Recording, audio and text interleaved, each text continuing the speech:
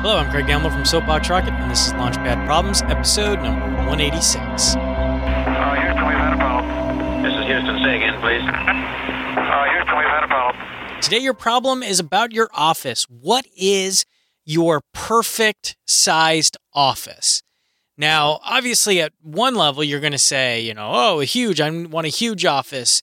But think about the good and the bad of the size, right? A good office is good because you can put everything you want in it and it shows status, right? But at the same time, it can be bad because if you have all of your stuff crammed in one corner, that's going to look bad.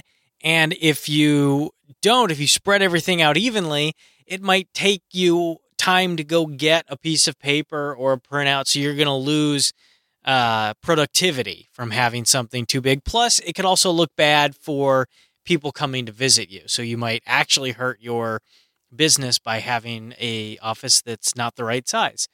So there you go. That's your question. Let me know what you think. Let me know on Twitter at SoapboxRocket or send me an email, lpp@soapboxrocket.com. Thanks.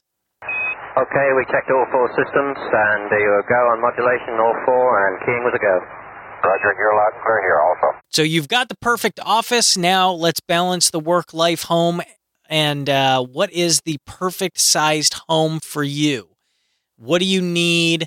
What do you not need? What happens if you have too much space? Usually we fill it with stuff we don't need.